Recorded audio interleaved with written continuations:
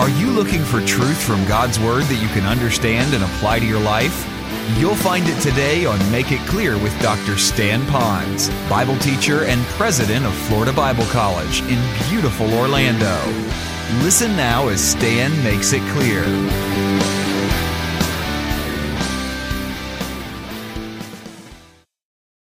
For those of you who are guests, I'd like you to kind of feel like you're part of where we're going and where we've been.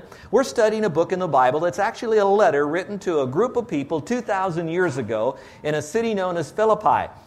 It was written by someone who was inspired by the Holy Spirit to write down to those people exactly what God wanted them to know and to do.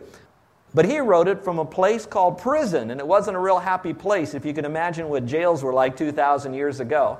And what was so interesting about this letter is that it's so full of joy, and how much he was just filled with joy and compassion, even though he was in bondage for doing something that the world said he was doing wrong, but God didn't see it that way at all. But he was going through a time of trials and testing. As we go through this particular letter, we kind of take little sections of it to really understand what he had to say. Because although the letter was written for the people 2,000 years ago, it was intended for us living right here in Hawaii or from wherever you might have come. It's for today, right today in your life.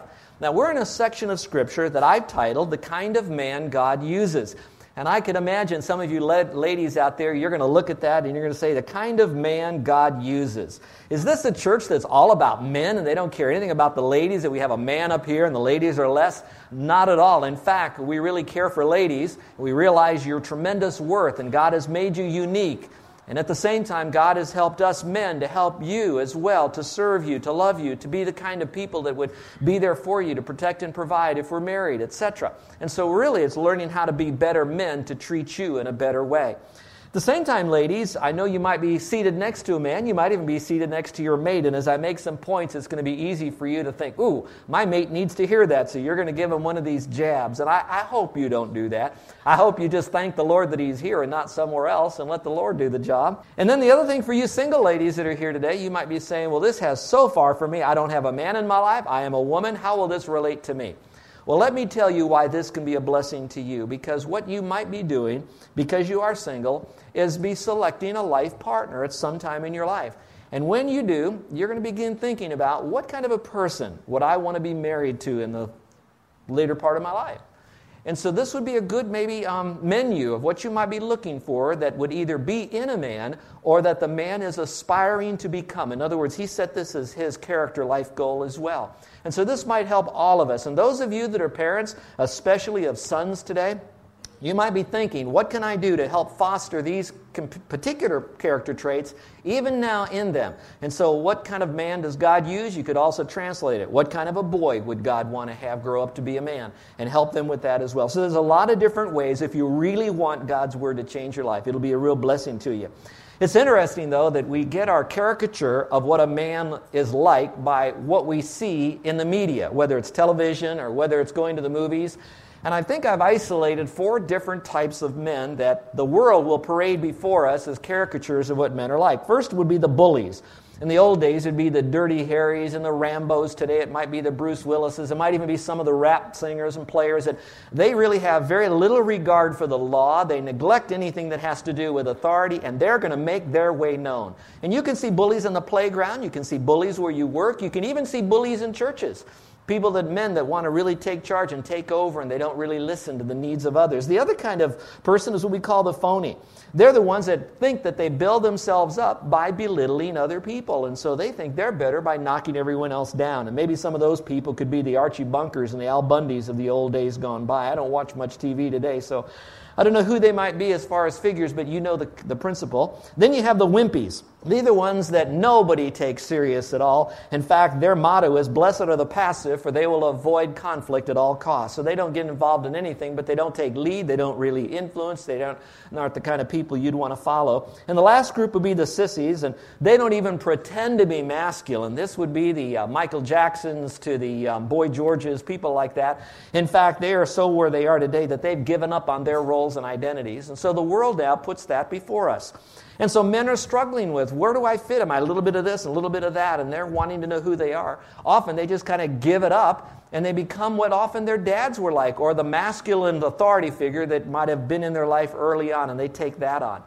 And what I'd like for all of us to do, particularly the guys that are here today, if you'll do this for just a moment, instead of running the role of masculinity through the grid of videos and television and all that kind of caricatures, I'd like you for a moment to go through the Bible and see what God has to say about the role of a man.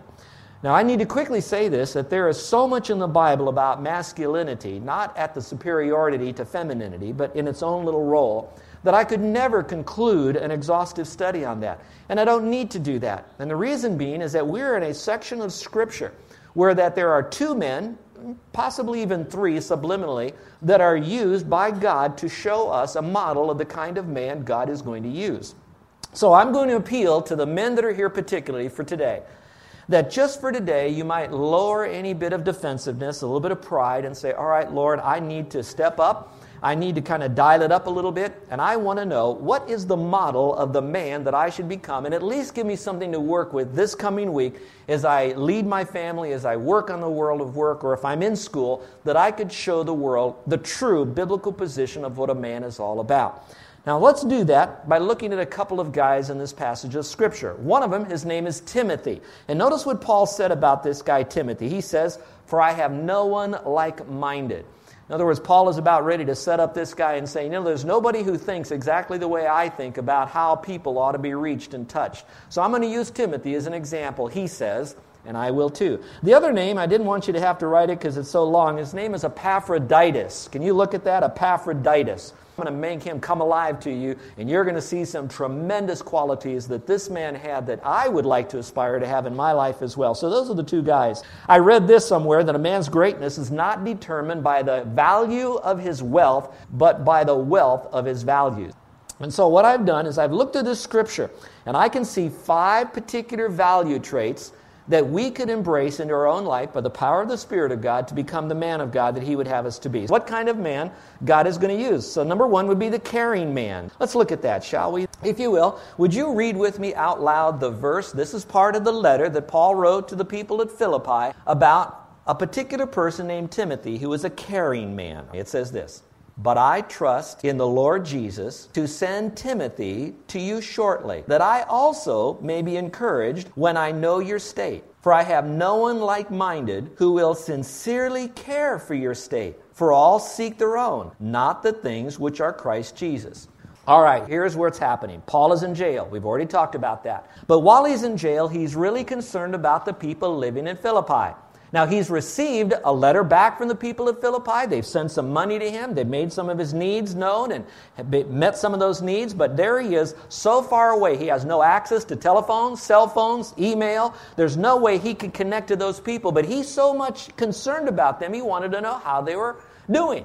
So then he selected 2 men that were nearby. One was named Timothy. The other guy was named Epaphroditus. And so here's what I said. We have 3 men here. 2 are very prominent. Timothy, Epaphroditus, but the third one subliminally is Paul. Paul is another model man, and here's what's happening while he's in jail. He's saying, I really care for these people. I got to know how they're doing, and I want to find out. So let's just see if this works for you. How many of you have a loved one that's off in college? How many of you have a loved one that may be off in military somewhere, or maybe you're stationed here on the island because of business, but you've got family back in the mainland? Now today, all we've got to do is go home, hit the button, and we can instantly communicate to them by way of email. I talked to someone in our family who has another family back on the mainland, and they spoke an hour and a half on the telephone last week in one conversation. That's incredible. Now, that's the care that Paul has for these people. No communication, so he wanted to know. So he got thinking, who could I send that would give good information, encourage those people, and get that information and get it back to me? Who cares for those people as much as I do? It didn't take him long, but he said there's a guy like that had a caring spirit, and his name was Timothy. Would you look at that verse again, and do you see the phrase where it says, sincerely care for your state? Sincerely care for your state. I got thinking, how could I explain it in a way so that it sounds, and it is, masculine? Because when you hear the word care, you think of some sissy guy who cries a lot. But it's more than just emotion, because you can have all that kind of emotion, but you don't relieve the suffering. In other words, you don't care enough to change that other person to help them to go to another level in their own life. And so Paul here, He cared enough about them, so he sent somebody there so he could help them. Now, here's our model, folks. Listen.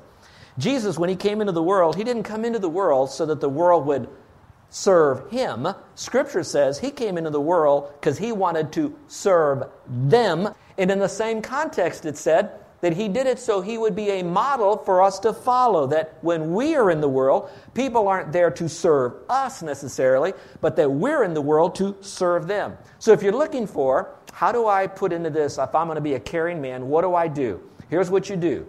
You say no to your needs, and you say yes to the needs of those that are around you, and then because you care enough for them, in other words, you feel their pain, you're going to reach out and touch them in some way. Now, I'm not just talking about the physical touch, but I'm going to say you're going to connect to them in some way. So, can a man who's so wrapped up in himself reach out and touch someone else? Not very well. So here we have it.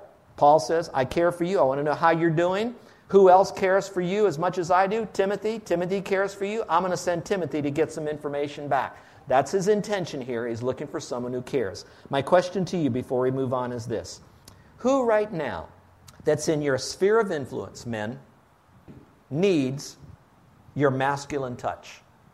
Who right now do you need to change your schedule, your timing, your finances that right now needs an assistance from you? Is it a son? Is it a daughter? Is it someone on your job? Is there someone now that you need to extend what I call a forgiving spirit to them? Is there someone in the church right now that has a need that's unmet? And we've gotten so wrapped up in the busyness of our own life that we care for them from a distance, but just don't ask me to get involved. Who needs this right now that I can show that to? Now watch this.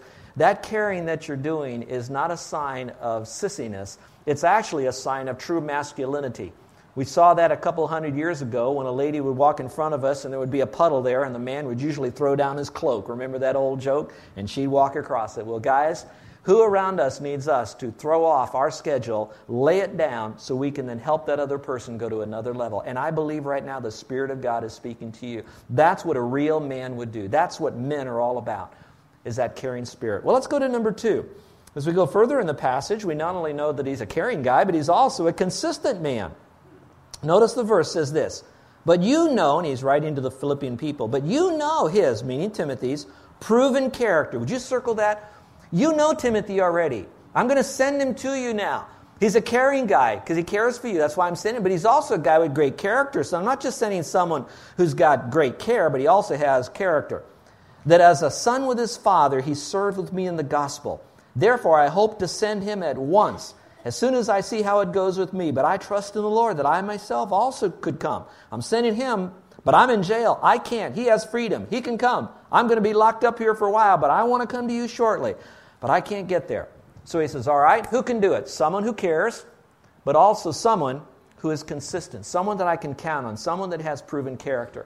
Well, I got thinking about that idea of proven character, and I was wondering what would be one part of the characteristic of the umbrella of proven character. I think it's in one word, and it's the word integrity. A person who has personal integrity is someone that people can see their integrity through proven character. They are consistently. In other words, they do what they say and they say what they do consistently. Now, if you want to try to put the formula together for integrity, then it might look something like this.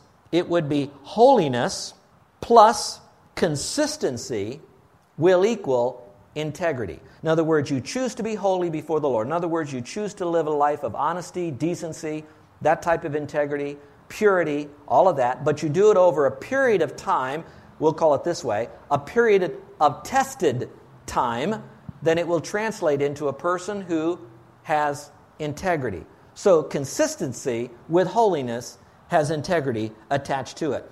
Now, if you'd like to know what Timothy's name means, it kind of helps us to focus. His name means to honor God. So, here's this guy. He's a person who really cares. He's a person who's really committed. And here's this Timothy guy, and he's going to be full of this proven character because it comes from a heart that says, I want to honor God. There are some of you that might be listening on radio or tape or not certain of this whole God thing right now. But I want you to understand that there really is a God, and that God really does love you, and that God looks to you to come back to Him and to honor Him with your life. In a few moments, I'm going to tell you how that Jesus Christ is the model of this man that God wants us to be. But for right now, God says He wants us to honor Him. So here's what you're going to look at in your life. You're going to look at, all right, have I chosen to honor God? That would be the concept of holiness. I'm going to live a life honoring God. I'm going to do it over time, which will be consistency, and it will translate into integrity. So if a person has integrity, he's going to be blessed with three things. As I did this search of integrity through Scripture from the old languages, I came across three results or three benefits of someone who chooses now to be a man of consistency. Here it is. First of all, he'd have what is known as a clear conscience. Look, if you will, at Proverbs chapter 10, verse 9. It says here, he who walks with integrity, notice the word walks has the idea of consistency, with integrity, walks securely. But he perverts his ways will become known. All right, let's see if we can help you with this.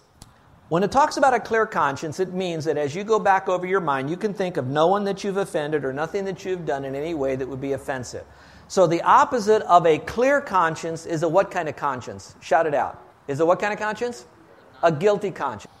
So a man of God that chooses to have a clear conscience, the presence of a clear conscience is the absence of a guilty conscience. Now, how would I know that I have a guilty conscience? One way, there's going to be this inner voice, and I don't mean a woo-woo voice, but there'll be something that will be partnering with you on the inside that you know that this is really wrong.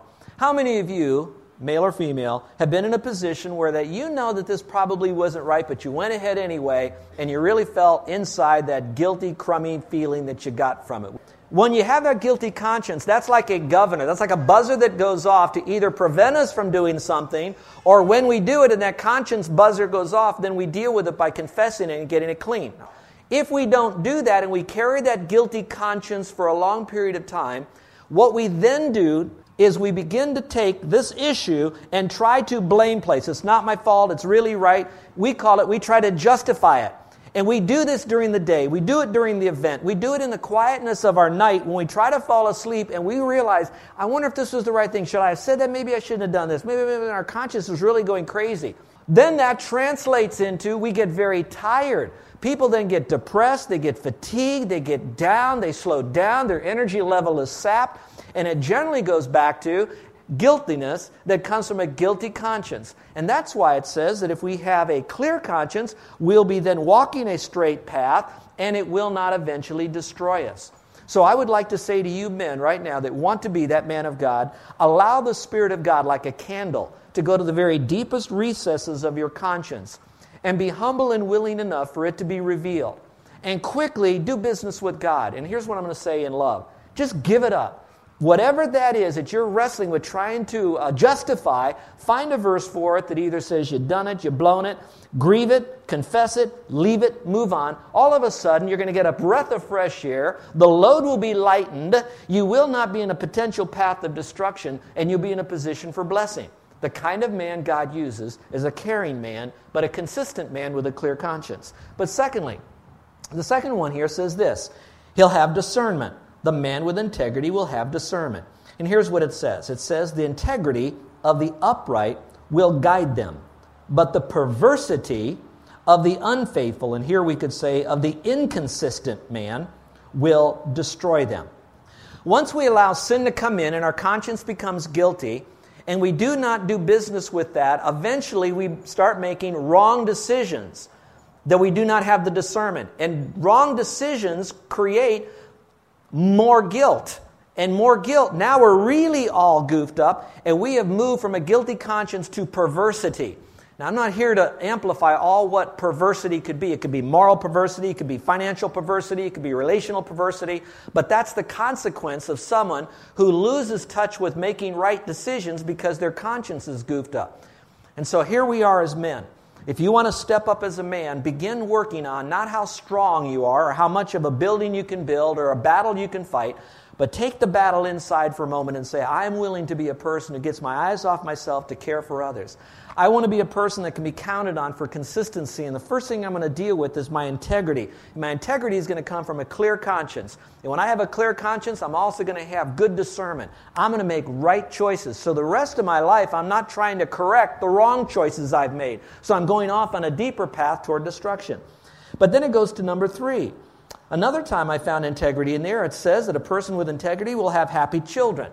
I don't know that they're going to be giggling kids or babbling babies or laughing Larrys when they get older, but it does mean that they'll have a sense of blessedness. There'll be a sense of peace. There'll be a sense of rightness about them.